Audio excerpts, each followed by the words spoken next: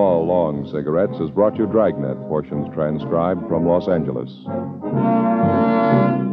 Later, here's Spellbound with Joseph Cotton on Screen Directors on NBC.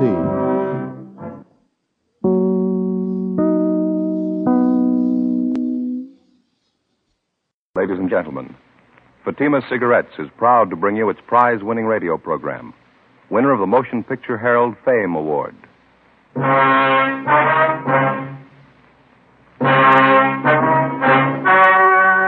story you are about to hear is true.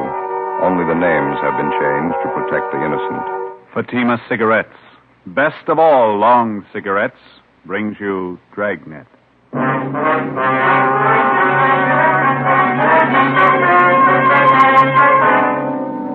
You're a detective sergeant. You're assigned to Juvenile Bureau. You receive a complaint about an 8-year-old boy and his sister. A neighbor reports they've been going from door to door begging for food. Supposedly, the children are from well-to-do parents. Your job? Investigate. You'll be amazed when you compare Fatima with other long cigarettes. You'll find they now cost the same. But in Fatima, the difference is quality. You see, Fatima is the quality king-size cigarette because it contains the finest Turkish and domestic tobaccos superbly blended. And Fatima is extra mild, with a much different, much better flavor and aroma than any other long cigarette. So compare Fatima yourself. Fatimas now cost the same as other long cigarettes, but your first puff will tell you... Ah, that's different. Yes, in Fatima, the difference is quality. Ask your dealer for Fatima, the quality king-size cigarette. Best of all long cigarettes. Start enjoying Fatima tomorrow.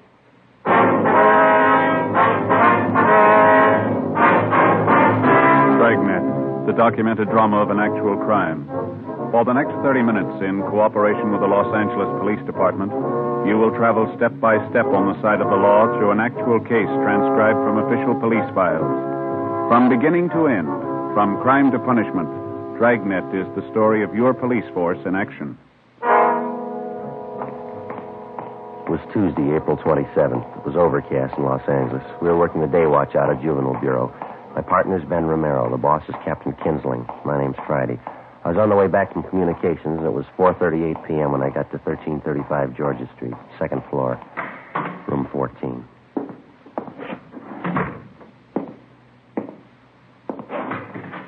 Hi, Joe. Been waiting long? I was just checking the record. No, I just got here. What's this thing all about? Well, just what I told you on the phone. 7-year-old boy and his sister covering the neighborhood begging food. You ready to go? Yeah, let me put this away first. Kid's supposed to be from a wealthy family, huh? Well, wealthy enough to live in the best part of Bel Air, yeah. Doesn't make much sense. Must be some kind of a gag, huh? No, not according to the neighbor who called in. Yeah? She says the kids are half starved. Ben and I got in the car and drove out Sunset Boulevard to the Bel Air district. We pulled up in front of a large 2-story home near the corner of Brookline Avenue and Knightsbridge Drive. It was a white frame colonial mansion set back in the middle of well-landscaped lawns and gardens. The other homes in the neighborhood were just as large, $50,000 and up. It was the last place in the city that you'd expect to find neighborhood children begging food. 5:20 p.m.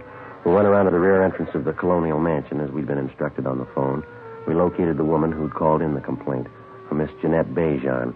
She was employed as laundress and cook by the owners of the house. She was busy fixing dinner.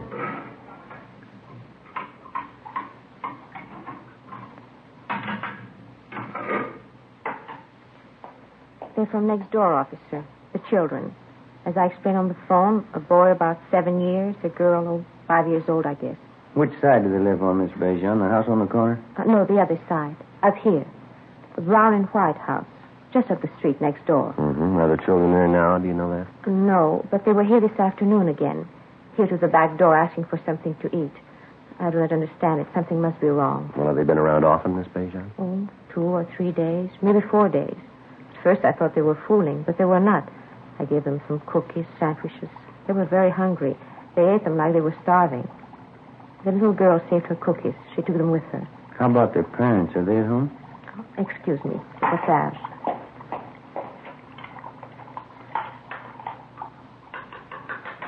There. That's better. No, I haven't seen the mother the last few days. I understand they are divorced. The mother, she lives there with the children. The father, I don't know. Well, what's their name, do you know? Kessler. Madame, the woman I work for, she says there are 3 children in the Kessler family. But I don't know. I have only seen the 2, the boy and the girl. I would go over and see what is wrong, but I do not know the Kessler. It is not my place. That's why I called you, officer. All right, Miss Bejan. Well, thank you very much. Oh, not at all, officer. You understand, I do not mind giving the children food. Well, I think only something is wrong if they do not get it at home. Well, thank you very much for notifying us. We're going to check into it. I'm just a little curious, Miss Bejan. What's that you're making? This? Napoleon. How's that? Napoleon. You know, Napoleon pastry. Oh, yeah. Sure smells good. Well, thanks again. Oh, certainly, officer. If there is anything I can do, you will let me know? Yes, ma'am, we will. Goodbye. Goodbye. Thank you very much.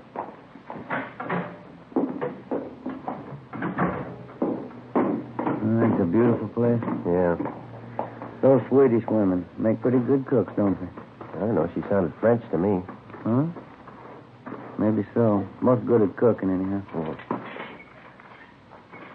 Yeah, that brown and white house next door, that must be it, huh? Yeah, that name, Kessler, they fairly prominent around town, society? I don't know. There's quite a few of them. Could be.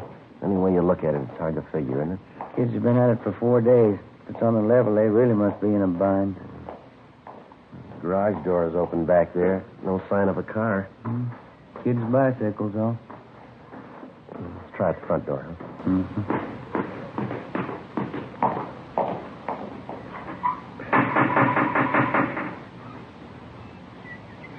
You better try it again, huh? Yeah.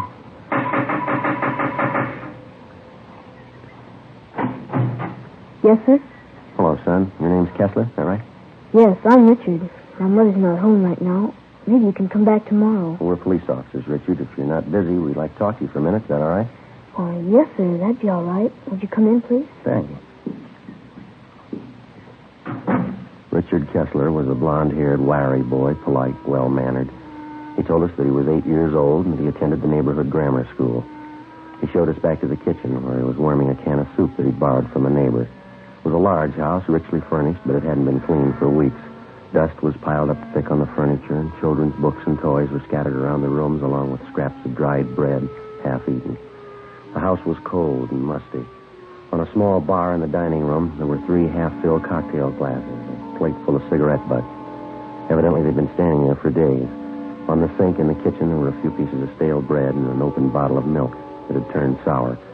Next to it were a half a dozen empty whiskey bottles. The Kessler boy was well-dressed, except for the shirt that he had on. It looked as if he'd been wearing it for a week. What did you want to talk to me about, officer? I haven't done anything wrong. Oh, we know that, son. We'd just like to find out how you've been getting along. I've been getting along all right. 2 A's and 4 B's on my report card last month. Mm-hmm. Where's your sister, Dick? Judy, she's down the street. She'll be back in a minute. How about your mother? Where's she? She's out, too. She'll be back. When do you expect her, son? Pretty soon. She's coming back pretty soon. Well, your sister, Judy, she's younger than you are, isn't she, Dick? Yes. Judy's only 6. I'm 8. Any other grown-ups live here with you besides your mother? No. Mom takes care of us. She'll be back pretty soon. We'd like to have you tell us the truth now, Dick. How long's she been gone? I don't know. It's probably important. Taking her a long time. If you can come back tomorrow, she'll probably be here then. When was the last time you saw her, son? Son, how about that? A couple of days ago. And this is Tuesday. You mean she left the house Sunday? No, before that. Last Friday night she went out. Said she'd be back. I don't know. Did your mother say where she was going, Dick? No, her boyfriend was here. Larry, I don't know his last name. Mom went out with him to a party, I think. I don't know where. She'll be back all right. Did you leave anyone to take care of? No, we can take care of ourselves. Nobody's fixed the cooking, though. I don't know how yet. I'd better look at the soup on the stove. I'll take care of it, son. You go ahead. Sit down. Has your mother ever left you like this before, son? Maybe once or twice. She never stayed away this long, though. I don't know. What's the matter, Dick? Well, Johnny, officer, my little brother. He hasn't eaten much for a while. Must be hungry by now. I was fixing the soup for him. Yeah, well, where's Johnny? He's upstairs in the nursery. He's been sick with a bad cold. Mom knew Johnny was sick. That's why I wondered. She hasn't come back yet. I don't think Johnny's feeling good. Do you want to take steps to him, son? Yeah, all right, if you want. Ben, you want to come on? Yeah. How long has Johnny had this cold, Dick? A couple of days before Friday, before Mom left. Mm-hmm. How old is he? Johnny's just a little kid. He won't be 2 years old until July. I've been wondering about him. Coughed a lot at first. Been giving him milk and cookies. That's what Judy and I had. I don't know. Has the doctor been to see Johnny? Oh, no, I thought of calling him. I didn't know the doctor's name. I was waiting until Mom got home. This is Johnny's room here. Mm-hmm. In the crib, officer. That's my brother Johnny. Pretty cold in here. Yeah, let's have a look then. Hey there, young fella. Hi, Johnny. You hungry now? Joe, look at his eyes. Yeah, I want to get to a phone, doctor, and ambulance. Tell him to hurry. Right. Oh, what's the matter, officer? What about Johnny's eyes? You'll be all right, Dick. Oh, he's been acting awful quiet, though. Hardly moved around at all. Most of the time he's jumping up and down in his crib like anything. Has anyone at all been in here to see him since Friday? Yes, sir. My sister Judy and I. We changed his diapers and give him something to eat. I see. Gee, I sure wish Mom would get home. I'd like to talk to her. Yeah, so would I. 5:48 p.m. We put in a call to the office for a policewoman. Then we got in touch with Lieutenant Lee Jones at the crime lab, and he sent out a man to photograph the condition of the Kessler home and the children. The doctor and the ambulance arrived, and little Johnny Kessler was taken to the general hospital in critical condition. The 22-month-old boy was in a coma. Richard Kessler and his sister Judy were taken to Georgia Street Juvenile Bureau and then transferred to Juvenile Hall and placed under protective custody, Section 700 Sub B, Welfare and Institution Code. The two of them were given a bath and something to eat. Judy Kessler was interrogated separately by a policewoman. Ben and I talked to the boy, Richard. After a few minutes, he broke down and admitted that his mother had gone off and left the three children alone on at least a half a dozen occasions. He told us his parents were divorced. He rarely saw his father, but his mother had had 2 or 3 boyfriends at the house during the past year. He also told us his mother drank quite a bit. But she's never been gone this long before, Sergeant. Maybe she's out somewhere and has no way to get home. We'll find her all right, son. Don't you worry about it. Well, this boyfriend of your mother's, Dick, his first name was Larry. Is that all you can tell us? Yes, sir. I don't know his last name. Are you going to keep us here all night, Judy and me? Just for a day or so. They'll take good care of you, son. Where'd you take Judy? Well, she's just next door, Dick. You can see her in just a minute now. And how about Johnny? I always take care of him. Pretty fussy around strangers. Well, they've got him over at the hospital, Dick. They're going to take good care of him now. You can count on that. I don't know, officer. I better see him. He might get awful fussy. All right. We'll fix that up for you. Do you have any relatives in Los Angeles, son? Aunts, uncles, anyone like that? No, just my father, but I don't know where he lives. We had a nurse who used to take care of us, Mrs. McIntosh. She was swell. My mom fired her, though. Oh, how'd that happen? Do you know? No, I'm not quite sure. Maybe my mom was drinking. Mrs. McIntosh got mad at her. Had a big fight, and Mom fired her. Oh, now, this Mrs. McIntosh, you know where we can find her? No, sir, I don't. How about some of the other boyfriends that your mother had, Dick? Do you remember any of their names? No, one of them was George something. I don't remember the other one. Joe, see you a minute? Yeah, Mac. You want to stay with the boy, huh, Dick? Yeah. Hospital call. It's a lousy thing. Well, what's that? The Kessler boy, little Johnny. Yeah? He just died. John Albert Kessler, white male American, age 22 months. All the pertinent facts and data would be listed on the crime report. And if and when the case was closed, the report would be filed away. Wouldn't be any different from 1,000 other dead body reports. Same size, same color, same number up in the left-hand corner. In the course of 10 or 20 years on the job, a police officer sees a lot of them. Most of them he forgets. A few of them he never forgets. The next morning, the body was posted to the county morgue. It was found that the youngster had been suffering from malnutrition, but the cause of death was listed as a basal skull fracture. Homicide detail was notified. The search for the mother, Mrs. Jean Kessler, went on. We talked to her neighbors, all of her friends that we could locate. We checked out an address book that was found in Mrs. Kessler's effects at her home. We got out a broadcast and an APB. No luck. Thursday, April 29th. How about the youngster's brother and sister, Ben? You think it could have happened that way? How do you mean? Well, we were taking care of the little fella. They might have had an accident with him. They're afraid to own up to it. I don't think so, Joe. No, that's not very likely, Mac. We talked to them quite a bit last night. A couple of pretty honest kids. Pretty sure that they wouldn't lie about something like that. Where does that leave it, the mother? Good possibility. We know Mrs. Kessler drinks quite a bit. She could have lost patience with a little boy. More chance of an accident there. I get it. Funeral Friday. Yeah, Bert. Where's that? Right, thanks. Yeah? Woman answering Miss Kessler's description checked into the hotel down on South Hope last night. Still registered? Well, she checked out early this morning. They found a woman's sport coat in the room. What about it? Blood stains on it.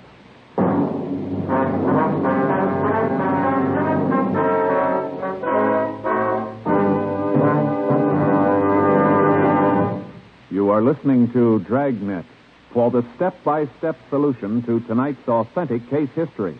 Here's step-by-step are the actual reasons why Fatima is the quality king-size cigarette. Why in Fatima the difference is quality. Quality of tobaccos. The finest domestic and Turkish varieties. Extra mild and superbly blended to give you a much different, much better flavor and aroma. Quality of manufacture. Smooth, round, perfect cigarettes. Rolled in the finest paper money can buy.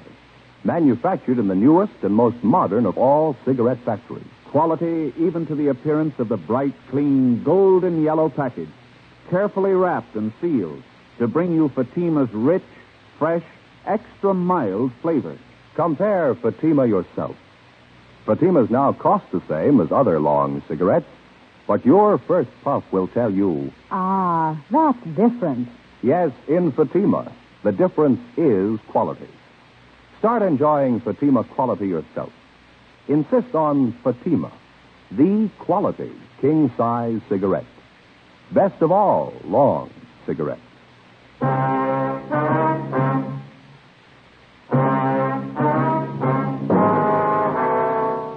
Friday, April 30th. We were still without a lead as to the whereabouts of the missing mother, Mrs. Jean Kessler. The blood-stained coat, which had been found in the South Hope Street Hotel, was shown to Mrs. Kessler's friends and to her children, Richard and Judy. They identified it as belonging to the missing woman. Routine investigation of the hotel room failed to uncover any further leads. We got out a supplementary APB, and then we started rechecking with the Kessler woman's friends and acquaintances. Nothing. We rechecked a dozen taverns and cocktail lounges that she'd been known to frequent. No sign of her, no sign of her boyfriend. In rechecking her personal effects, we found a canceled check payable to their former nurse, Mrs. McIntyre. The endorsement carried her address. We checked it out. She'd moved. We traced her to the forwarding address. There we were told that she had a new job as a nursemaid with a wealthy family living in the Los Feliz district. We called there and talked to Mrs. McIntyre, and she told us that she was just leaving the house with the 3 children for an outing at the park and the zoo. We made arrangements to meet with her out there, 1:30 p.m. Ben and I located her at the head of the path leading through the main part of the Griffith Park Zoo. I read about it in the paper, Sergeant, about Johnny. I didn't know you wanted to talk to me. I would have called in if I did. We're still trying to locate the mother, Mrs. McIntosh. Can you help us out there at all? No, I don't know. Have you asked at those places she used to go to all the time, where she used to drink? Yes, ma'am, we have. They couldn't help us. Did you know any of Miss Kessler's boyfriends, the ones that had come to the house? Yes, I knew all of them. Donald, don't you wander off now. Same for you, Patsy. You stay close. The boy, Richard, he was telling us about one of the boyfriends, ma'am, a fellow named Larry. Oh, yes. Donald, you heard what I said. You stay close. Yes, I knew Larry. You remember what his last name was, ma'am?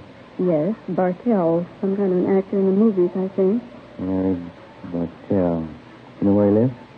No, I think he had an apartment in Hollywood. I wouldn't know the address. What kind of a man was this Bartell? I mean, his temperament and things like that.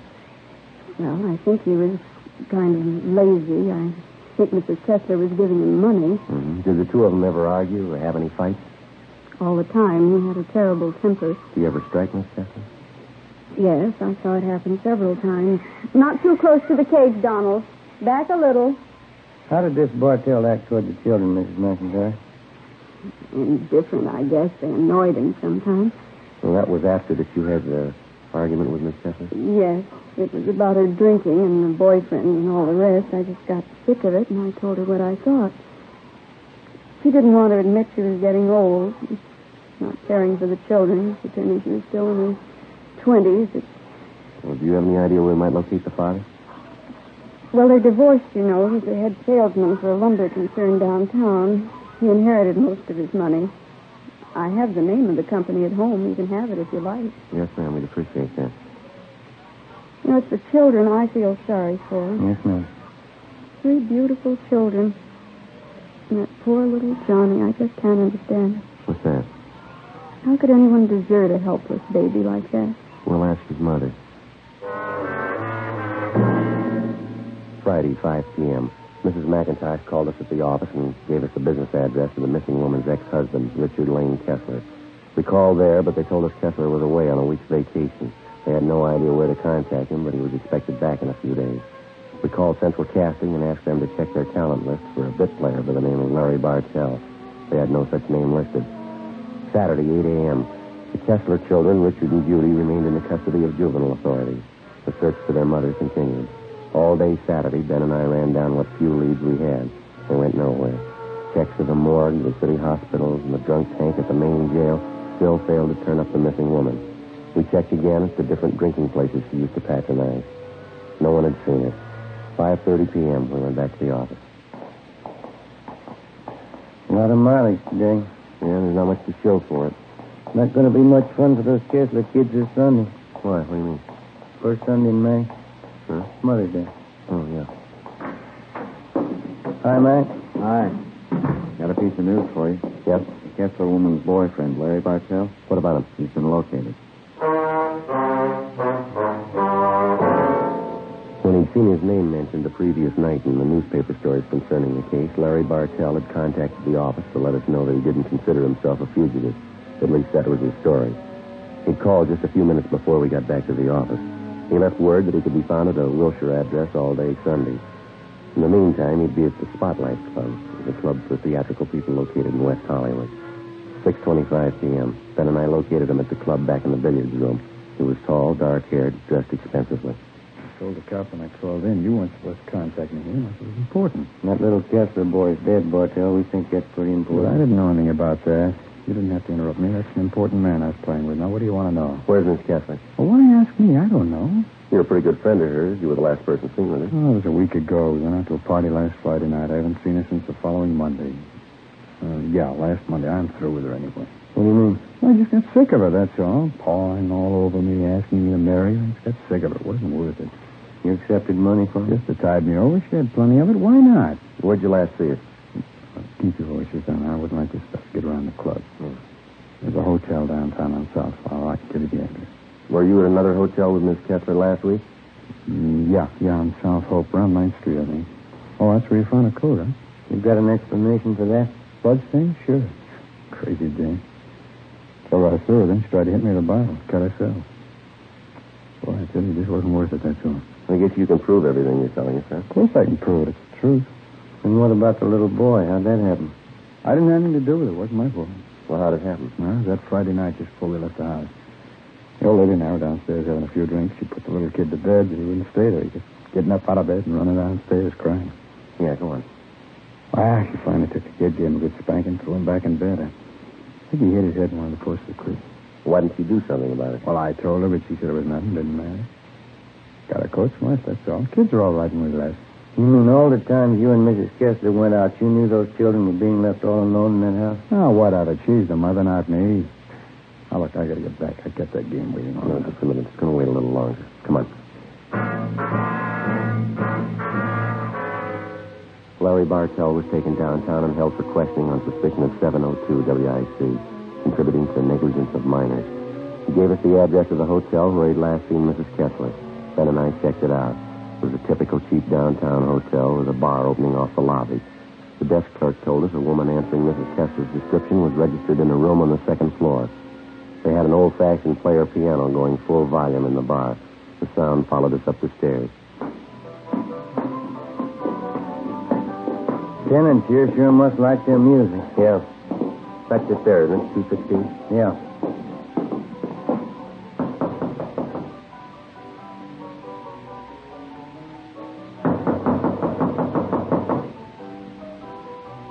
We better try it.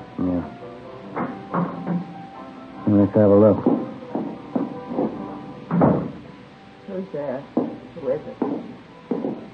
You Mrs. Jean Kessler? What is it? Who are you? Police officers would like to talk to you. I haven't done anything. What do you want with me? I want to talk to you about your children, Miss Kessler. But I didn't do anything. Johnny was sick, that's all. I didn't do anything. That's not what Bartell says. Larry, have you seen him? Is he coming back to me? You better get up, lady. Get your coat. I gotta have Larry back. He's everything to me. I love him. Is he coming back? You've been gone over a week. Aren't you a little worried about your children? They're all right. I'm too young to spend my life on children. I need Larry. Where is he? See if you can find a coat, will you, Ben? Yeah, all right.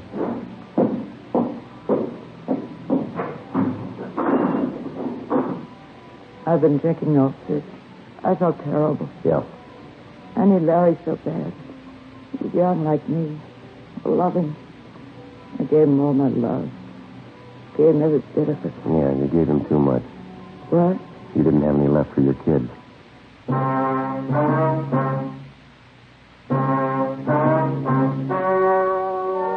story you've just heard was true. Only the names were changed to protect the innocent. On July 2nd, trial was held in Superior Court, Department 87, City and County of Los Angeles, State of California. In a moment, the results of that trial. Now, here is our star, Jack Webb. Thanks, sir. Friends, if you're with us week to week, you've heard me say, in Fatima, the difference is quality. It's a difference that you can prove just by buying a pack and smoking them. You'll find Fatima's extra mild, with a rich, better flavor and aroma. Stop in at the store in the corner and buy a pack of Fatimas the first chance you get. You'll find in Fatimas, the difference is quality. Ladies and gentlemen, I'd like to take a moment to thank all of you for your very fine response to our program, Dragnet. Since the first show went on the air about a year and a half ago, your cards and letters have been a constant source of encouragement and guidance. In the field of radio presentations, we felt that we were attempting something a little different, and we were not altogether sure that it would meet with your approval. Possibly, we were sure that our approach to this type of presentation was a sound one, but the final approval had to rest with you. If we may judge by your response, you've placed Dragnet high among the programs that you enjoy most. And for this, we're indeed grateful. We've tried to bring you, first of all, an adult program worthy of the 30 minutes that you spend with us each week. We've tried to bring you an honest and authoritative report on the work of your police force. We've tried to bring before you documented police cases that were informative as well as entertaining. In forthcoming weeks, we sincerely hope that Dragnet remains one of your favorite shows. Your letters have been read by all members of the Dragnet production staff. So if you like to listen to Dragnet, it's because you, our listeners, have helped to guide us in presenting the kind of entertainment that you want. And for this, our thanks.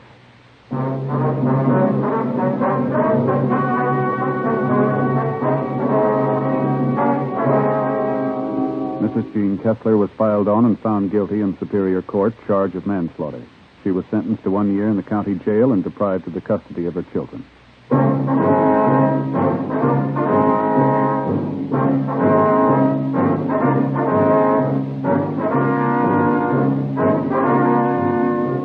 You have just heard Dragnet, a series of authentic cases from official files. Technical advice comes from the Office of Chief of Police W.H. Parker, Los Angeles Police Department.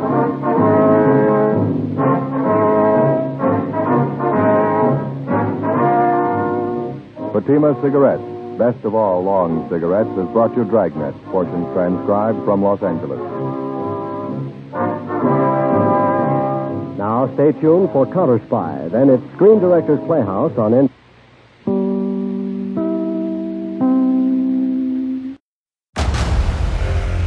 Discover why critics are calling Kingdom of the Planet of the Apes the best film of the franchise. What a wonderful day! It's a jaw-dropping spectacle that demands to be seen on the biggest screen possible. We need to go. Hang on. It is our time.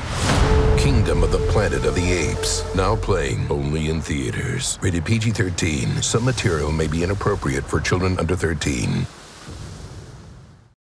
When you need need mealtime inspiration, it's worth shopping Kroger, where you'll find over 30,000 mouth-watering choices that excite your inner foodie. And no matter what tasty choice you make, you'll enjoy our everyday low prices, plus extra ways to save, like digital coupons worth over $600 each week. You can also save up to $1 off per gallon at the pump with fuel points. More savings and more inspiring flavors make shopping Kroger worth it every time. Kroger, fresh for everyone. Fuel restrictions apply.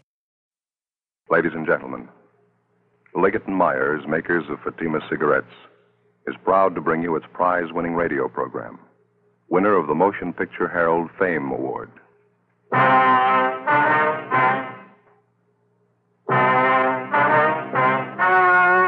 story you are about to hear is true. Only the names have been changed to protect the innocent. Fatima Cigarettes, best of all long cigarettes, brings you Dragnet.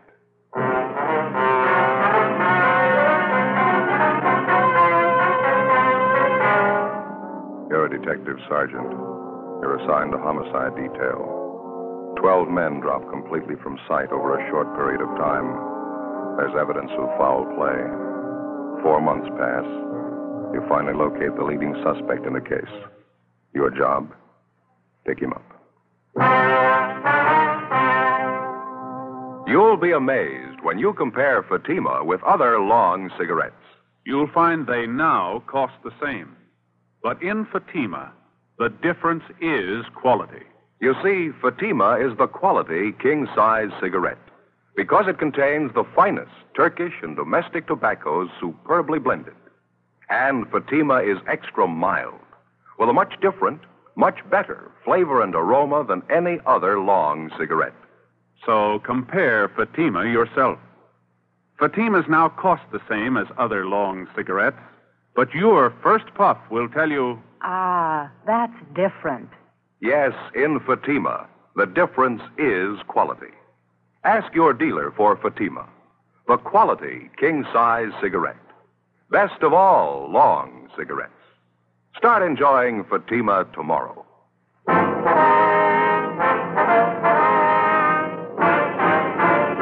Dragnet, the documented drama of an actual crime. For the next 30 minutes, in cooperation with the Los Angeles Police Department, you will travel step by step on the side of the law through an actual case transcribed from official police files.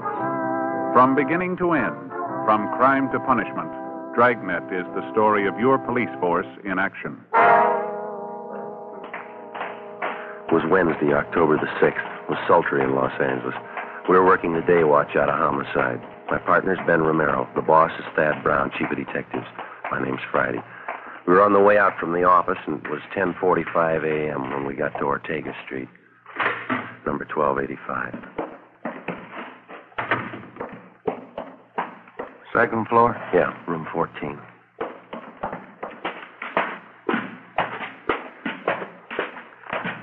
They all smell the same, don't they? What's that? Room and housing. Oh, yeah. No, these are the odd numbers here. Must be down that way, huh?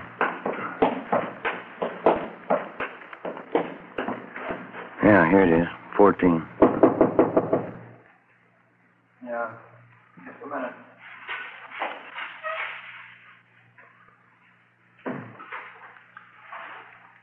Taking his time. Try it again, huh? Yeah, all right.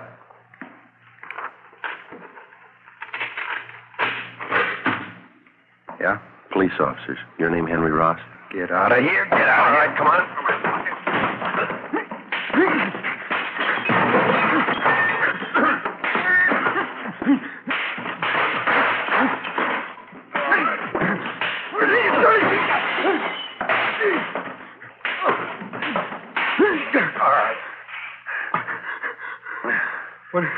What is this? What do you want? Ben? Yeah, I got him. What is this? You guys really cops? All right, come on, get up. No fooling. No fooling. You really cops? I thought you were faking. We showed you our identification at the door. I thought you were faking. That's the truth. There's a couple of guys out to muss me up. I thought you were them. Your name Henry Ross? Yeah, that's right. I thought you were one of those moochers I had a fight with in the bar the other night. Said he's going to get a pal and come back here and take care of me. Yeah? Yeah. I ain't got no reason to fight with cops. I didn't do my room any good. Landlady's sure going to scream. All right, come on. You want to finish up dressing? I want to talk to you downtown. What's it about, officer? Missing person. We'll brief you when we get downtown. Well, it's all right with me. Could you take these handcuffs off, please? It's kind of hard dressing with them. All you have to do is put your shoes on. You can make out. All right. I don't know why you had to slap handcuffs on me. I didn't know you were cops. You mind if we check through your things, Rolf? Huh? Why? You mind? Oh, go ahead if you want. I got a night. You know, if you'd spoke up at the door, there wouldn't have been a fight. I thought you were that mooch in a bar and his friend. I thought you were looking for trouble. You about ready to go? Yeah, I'd like to brush my teeth off, you don't mind. I got a real mouthful of cotton this morning. All right, where do you keep your toothbrush? It's over here. I'll get it. No, I'll get it. Never mind. Get here? Yeah, first shove. It's in the glass. Yeah, Don't you trust me? Here you go. Want some toothpaste? Yeah. All right. There you are. Turn on the water tap, huh? Hey. Nothing, Joe. It's pretty clean. Of course I'm clean. What'd you expect? Anybody could have made the mistake. I didn't know you were cops. Henry Ellsworth Ross. Is that your full name? Yeah, that's right. I hardly ever use the Ellsworth, though. It's a real lousy name, huh? Well, what's the fitch on all this, officer? We told you, missing person. Want to talk to you about it. I don't think I can help you. Nobody I know is missing. How about Paul Davis? Davis? Yeah, I know Davis. I don't know if his name is Paul, though. Been gone a long time, huh, Miss Davis? Yeah, that's right. Something wrong, you think? We figure murder. After going over his room thoroughly, we took Henry Ellsworth Ross back to the city hall to the interrogation room. He was a slightly built man, dark hair, brown eyes, swarthy complexion. He was a longshoreman by trade. Among his friends and acquaintances, he was known as a heavy drinker and a man with a violent temper. Ben and I questioned him for a half an hour and got nowhere. He sat across the table, relaxed, scraping at a thick callus on his hand with his fingernail. I'll tell you the truth. I just don't know what you're getting at. I think I know a guy named Davis, and that's about as far as it goes. Sure that's all you got to tell us? Of course I'm sure. Now, look, I got a right to call a lawyer if you're going to sit there and throw a lot of charges at me. We're not throwing charges at you, Henry. We've got a missing persons case. We'd like to have you cooperate. That's about it. Well, maybe I'd like to, but I can't. Paul Davis is just a name to me. Maybe I know him. I don't know.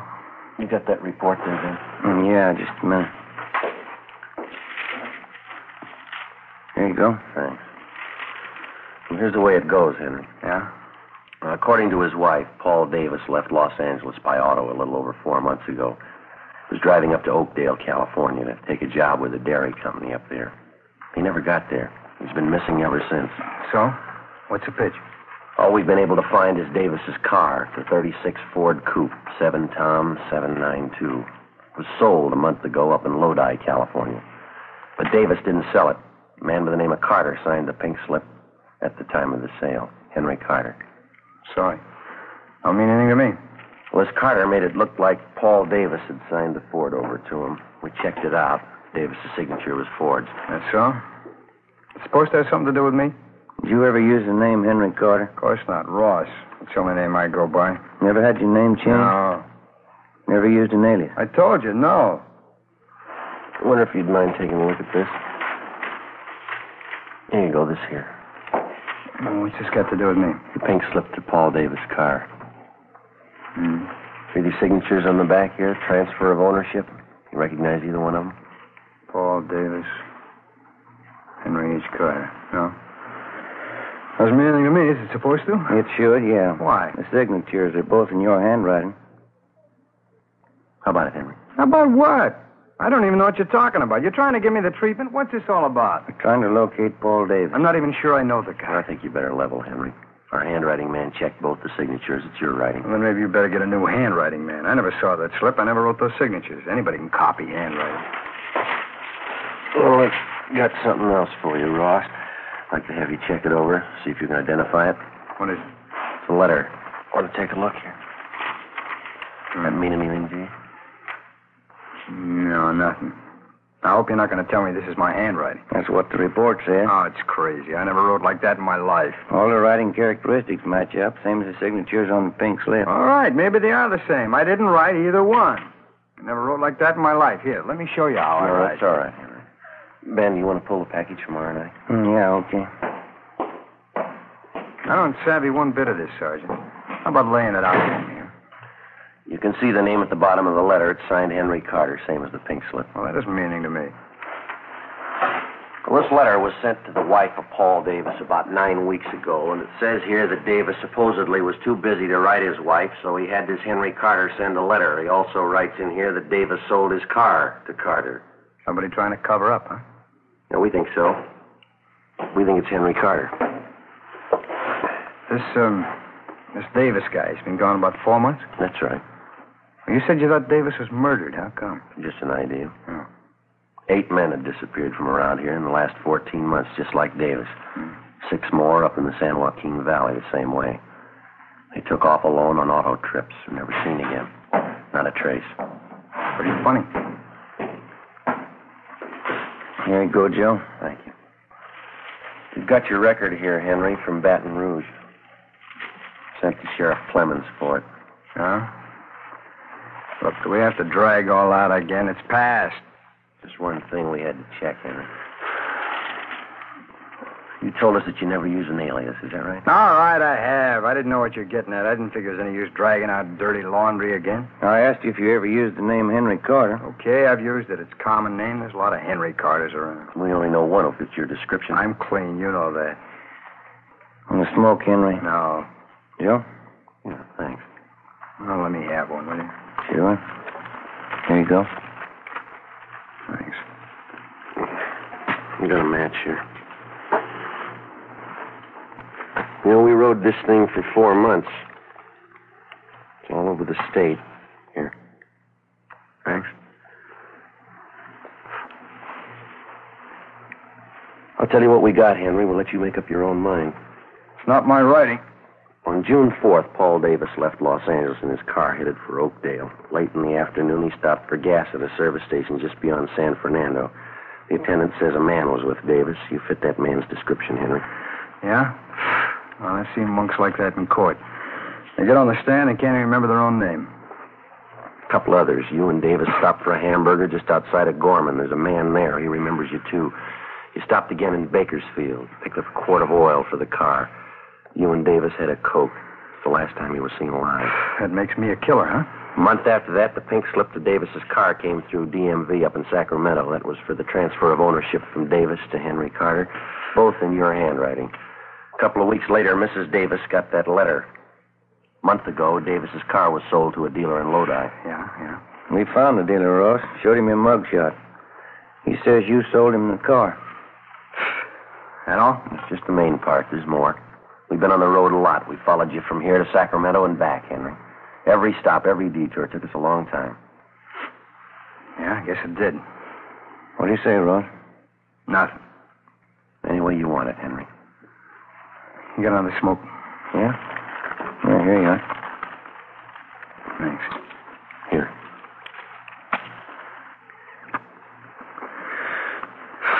Yeah. I guess you worked hard on it, huh?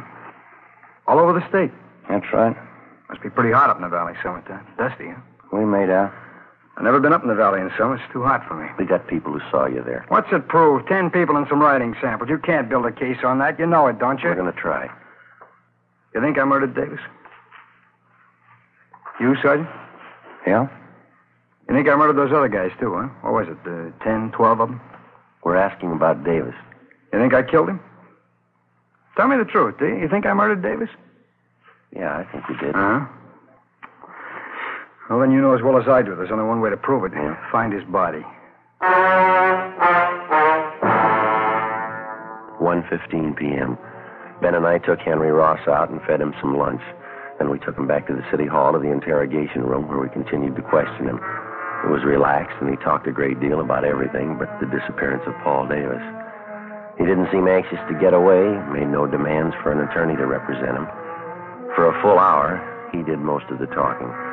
He told us about the different homicide cases he'd read up on. He asked us about the 12 men who'd disappeared in the past months in the same manner Paul Davis had. Was there any trace of them at all? Did we have any leads? How did we think we were going to find them? Well, we finally got around to asking him if he'd submit to a lie detector test. He seemed taken by the idea and agreed to it almost immediately. Ben called Sergeant Berger and made arrangements for the test. We made up a list of key questions. At 5 p.m., we took the suspect to the third floor of the old city jail where Sergeant Berger gave him the polygraph test. On the way back to the office, Ross complained he was hungry. We stopped and bought him coffee and donuts. We got back to the interrogation room a little after 6 p.m. The questioning continued. Ross didn't seem to mind at all. He kept talking. We let him talk. 8 p.m. He was still going strong. You remember the Wilson case back in 34, don't you, Sergeant? Woman killed her whole family. Big case, you remember. Yeah, it was pretty tragic. Is that a hobby of yours, Henry, collecting murder stories? No, I just read them, remember them. I guess I can remember every big murder case in the last 15 years. That's so? Yeah, it's about all of them. I guess it is kind of a hobby. I get a big kick out of it. I get it, Ben. Excuse me, Henry. Oh, sure. Interrogation room, Friday. Oh, yeah, Berger. No, how many? Yeah. Okay, thank you. You know, there's one thing I get a real big kick out of, those detective magazines. Mystery stories, the way they make out the murderer. How do you mean? You know, they always build it up into something big. Somebody's always killing somebody else for $1 million, or maybe over some woman, some beautiful woman. Same way with the movies. That's where they get it all mixed up. I don't think I follow you, Henry. Oh, sure you do. Every time some guy writes a murder story, he's got to build up a big reason for the killing. A lot of money, beautiful woman, revenge, maybe. Always got to be a big reason. Motive, that's what they say. Yeah, well, it generally works out that way, doesn't it? Why? I bet you there's a 1,000 murder cases in your files without any reason at all. Some people kill, that's all. I've heard about lots of them. They just want to kill, and they go ahead and do it. Maybe for a few bucks, maybe for nothing. They just do it, that's all. That's all. Sure, you know that. Like this thing you've been talking about. 10, 12 guys disappear. They got a few bucks, maybe they got nothing. Somebody plows them under, and that's all. No big reason. They just do it. So 12 guys are gone. It doesn't mean anything. That's how you got it figured, huh, Henry? Huh? The phone call a minute ago there was a man who gave you the lie detector test. Oh, that right? How'd it go? He just finished going over your graph. He got 16 positive reactions. Yeah, what's that mean? You lied, Henry, 16 times. That right. You better tell him to get a new machine. I lied all the way through. Mind telling us why? No, I don't mind. I guess I knew you'd find out. Let's go get something to eat first, though. I'm hungry. Well, we better talk a little more, Henry. Oh, let's go. I'll tell you why we're eating. Bring a pencil with you. I'll draw you a map. Map of what? The canyon, where I buried it.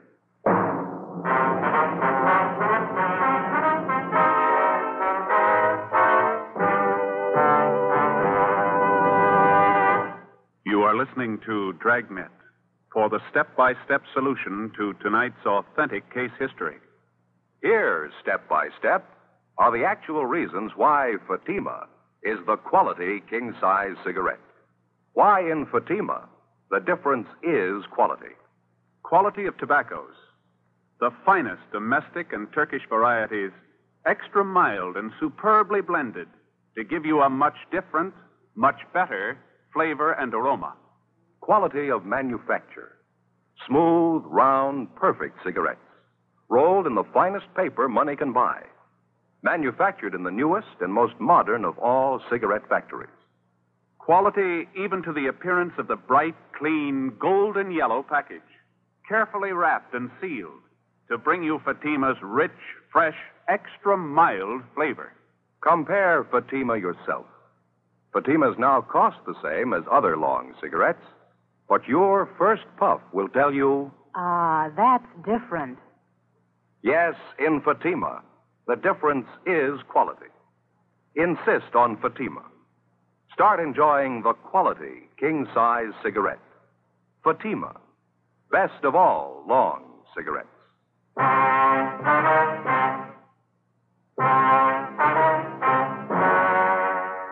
Wednesday, 9:55 p.m. Ben and I took Henry Ross across the street, bought him a Coke at Mac's place. Then we took him next door to the Melbourne cafeteria. It was almost closing time.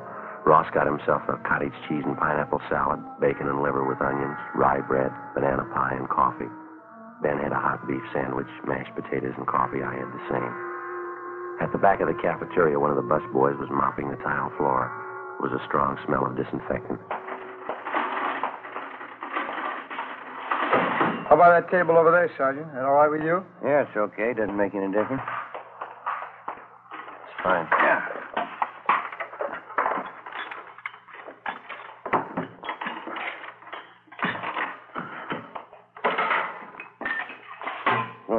Want some water? Yeah. Henry? Yeah, please. All right, I'll get some. Oh, boy, living onions. That sure smells great, huh? Yeah. I can't take those onions so well. They repeat on me. Not me. I can eat anything. Salt and pepper? Yeah, thanks. Boy, I'm sure hungry. I haven't eaten much today. Did you get a sandwich made with rye bread? Graham bread. Oh, you should have gotten the rye. Real German rye bread. Here. Smell that. Real nice and fresh. Here you go, Ben. Oh, thanks. Oh, thank you. You know, all that talk really sharpened up my appetite. Boy, this food tastes good. Mm-hmm. Sugar, Joe? No, thanks. We brought a pencil along, Henry. You want us to start taking notes? As good as time as any, I guess. You know, the whole thing just comes right back to what I was trying to tell you there in the office. Yeah, what's that? Well, you know, all about those phony mystery stories. Oh, yeah. Every time there's trouble, there's a big reason behind it. It's phony, that's all. Yeah? Sure, this Paul Davis, for instance. I guess I knew you'd find me out. I knew this morning when you picked me up, you had it figured. Must have been a big job, huh? Finding me? Mm-hmm. Pretty big, Henry, yeah. A lot of mileage. How'd it happen? Well, there again. It's just like I was saying. There's no big reason behind it. I needed a few bucks, and this Davis came along. I guess he was it. Hey, pass me a ketchup, will you? Oh, yeah. Oh, here you are. I'll get the lid off there. There you go. Thanks.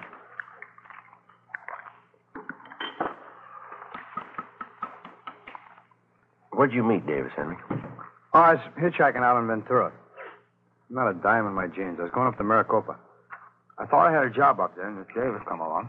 Picked me up. Mm-hmm. You ever know him before that? No. Stranger. He says he's going to Oakdale. Little guy give me a ride. Go ahead. Well, we stopped for gas at San Fernando, and I saw he had a few bucks in his wallet, and I guess that's when I got the idea. About what? Killing him. Now, maybe that gives you an idea what I was talking about. You don't need any big reason to kill somebody. Davis said, 18 bucks. Now, suppose I told that to a writer. Somebody killing the guy for 18 bucks. That wouldn't make much sense, huh? He'd tell you it'd never sell. You need $1 million, beautiful woman, good motive. Yeah. Where'd you kill him, Henry? Just outside of Bakersfield. A little canyon there. I got Davis to buy a fifth of sherry in Bakersfield. He drank some on the way. Hey, pass the salt, huh? Yeah. There you are. Thanks. Liver's no good without plenty of salt. How'd you kill Davis, Henry? Well, that's a funny thing. He drank some of the wine, got a little sleepy. I was just outside of Bakersfield. Dark by that time. I spotted this little canyon. I figured it's as good a place as any. Well? So I get him, pulled out to a side road and had a few more drinks. I spotted this little shack out there in the middle of nowhere. Exactly where was this, Henry? Well, I can show you. It's maybe 2 miles north of Bakersfield. We got to the shack, finished the wine, and went to sleep. Both of you? Mm-hmm. And that's where the funny part comes in. I guess I killed Davis, all right. But I didn't mean it. Oh, brother, get a whiff of that, huh? Why do these monks have to mop up while people are eating? They'll be through in a minute, Henry. Fine. How'd you mean, Henry, you didn't mean to kill him? You already told us you had the idea. Well, sure I had the idea. Let me explain, huh? We both went to sleep in the shack, Davis and me. Guess that must have been, about 9 o'clock at night. I don't know what it was. Maybe the wine, I guess, but I started having nightmares. Yeah, now maybe this part sounds like a story, but it's the truth. I had all these dreams. I woke up, but they're still there. What was that? Faces. Faces. That's all I could see. Hair's full of faces. I guess I was really still asleep. Yeah, go ahead. Oh, I picked up a 2x4 and started swinging at them. Their faces. Funny thing, too. I knew every one of these faces. How do you mean? People I killed. There are only a dozen of them, really, but it seemed like there were 100 of them all around in the air. Well, I grabbed that 2x4 and I started swinging. I was cold and sweating all at the same time, and I kept on swinging. And I saw Davis's face, and I swung hard, kept swinging. Didn't even make a sound. His eyes closed, kept on swinging at his head. Well, I come to, there he was, lying on the floor. Seemed to take those other faces away. They didn't bother me after I killed Davis. What'd you do with him, Henry? Oh, pulled him outside the shack, dug a hole and buried him. Burned his clothes, took his car and money, and drove off. I'll show you if you like where I buried him, I mean. How about these other men, Ross? These faces you saw. Oh. What if I get a little more coffee? Huh? It's all gone. I'll get it. Joe? No, thanks. None for me. What about it, Ross? The other men? Well, I don't recall them too well. It's what you said in the office. 10 or 12 of them. A couple in Sacramento, the others down through the valley. Like I say, there was no big reason for killing them. It just happened that way, that's all. What'd you do with them, you remember? Generally, yeah. There's one of them that stands out. Guy by the name of Slattery, some kind of salesman, a real crybaby. Where'd this happen? Oh, he picked me up in his car outside of Chowchilla. It's nighttime. He must have been feeling pretty good. I made him stop on a side road. I hit him with a piece of angle iron. He cried like a baby. Buried him in a field there. It is one of the faces that I saw. That's funny, huh? It shows you how psychology works, huh? Yeah, what'd you do with his car, Slattery's, I mean? Drove it down to Mexico and sold it there. Guess that's what I should have done with Davis's gun. Oh, here you go. Oh, thanks. These killings of yours, you got any more you want to tell us about? Well, I told you already. 10 or 12 of them. They're pretty much the same. When was the first one? Oh, maybe 18 months, 2 years ago. The first one wasn't any harder than the last. It's just like I was telling you before. Yeah. Everybody builds up murder. It's supposed to be a big thing, hard to do, all those phony stories. I'd just hit a guy a couple of times or something, that'd be it. A real small thing. Didn't change me any. That's why I say it's all built up. You ever been treated for any mental sickness, Ross? No, why? You ever been examined by a psychiatrist? No. After you killed these men, did it bother you at all? I just had one dream. Time I was with Davis. That's about it. Sure good meal, Sergeant. Thanks. Yeah, okay. You ready, Ben? Let's go. All right. We go back upstairs, huh? Yeah. You want to give us a statement? All right. I had an idea you'd find me. I guess I always knew that you'd find me. Well, let's go, Henry. Guess I proved my point anyway, huh? It's all build up. Huh? Murder. Killing somebody. Those phony stories. It's all build up. It's cheap. No, you got it wrong, Henry. Huh? Wait till they read you the bill. The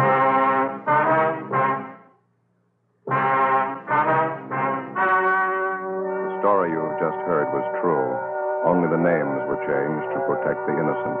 On January 7th, trial was held in Superior Court, Department 86, City and County of Los Angeles, State of California. In a moment, the results of that trial. Now, here is our star, Jack Webb. Thank you. Friends, the makers of Fatima have done everything possible to produce the kind of cigarette you want, just as we on Dragnet try to bring you the kind of entertainment you want. In my honest opinion, Fatima is the best of all long cigarettes. But frankly, my opinion doesn't count because Fatimas must please you. That's why I suggest you buy a pack of Fatimas tomorrow, so you can prove to yourself that Fatimas are extra mild, with a rich, better flavor and aroma. You'll find Fatima now costs the same as other long cigarettes. And I'm convinced that you'll discover what I did. In Fatima, the difference is quality.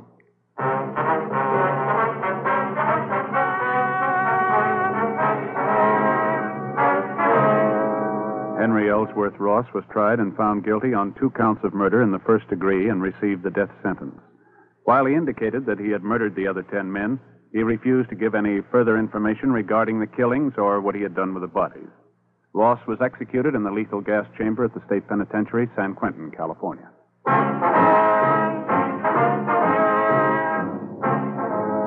You have just heard Dragnet, a series of authentic cases from official files. Technical advice comes from the Office of Chief of Police W.H. Parker, Los Angeles Police Department. Fatima Cigarettes, best of all long cigarettes, has brought you Dragnet portions transcribed from Los Angeles. Now more excitement with Counter Spy on NBC.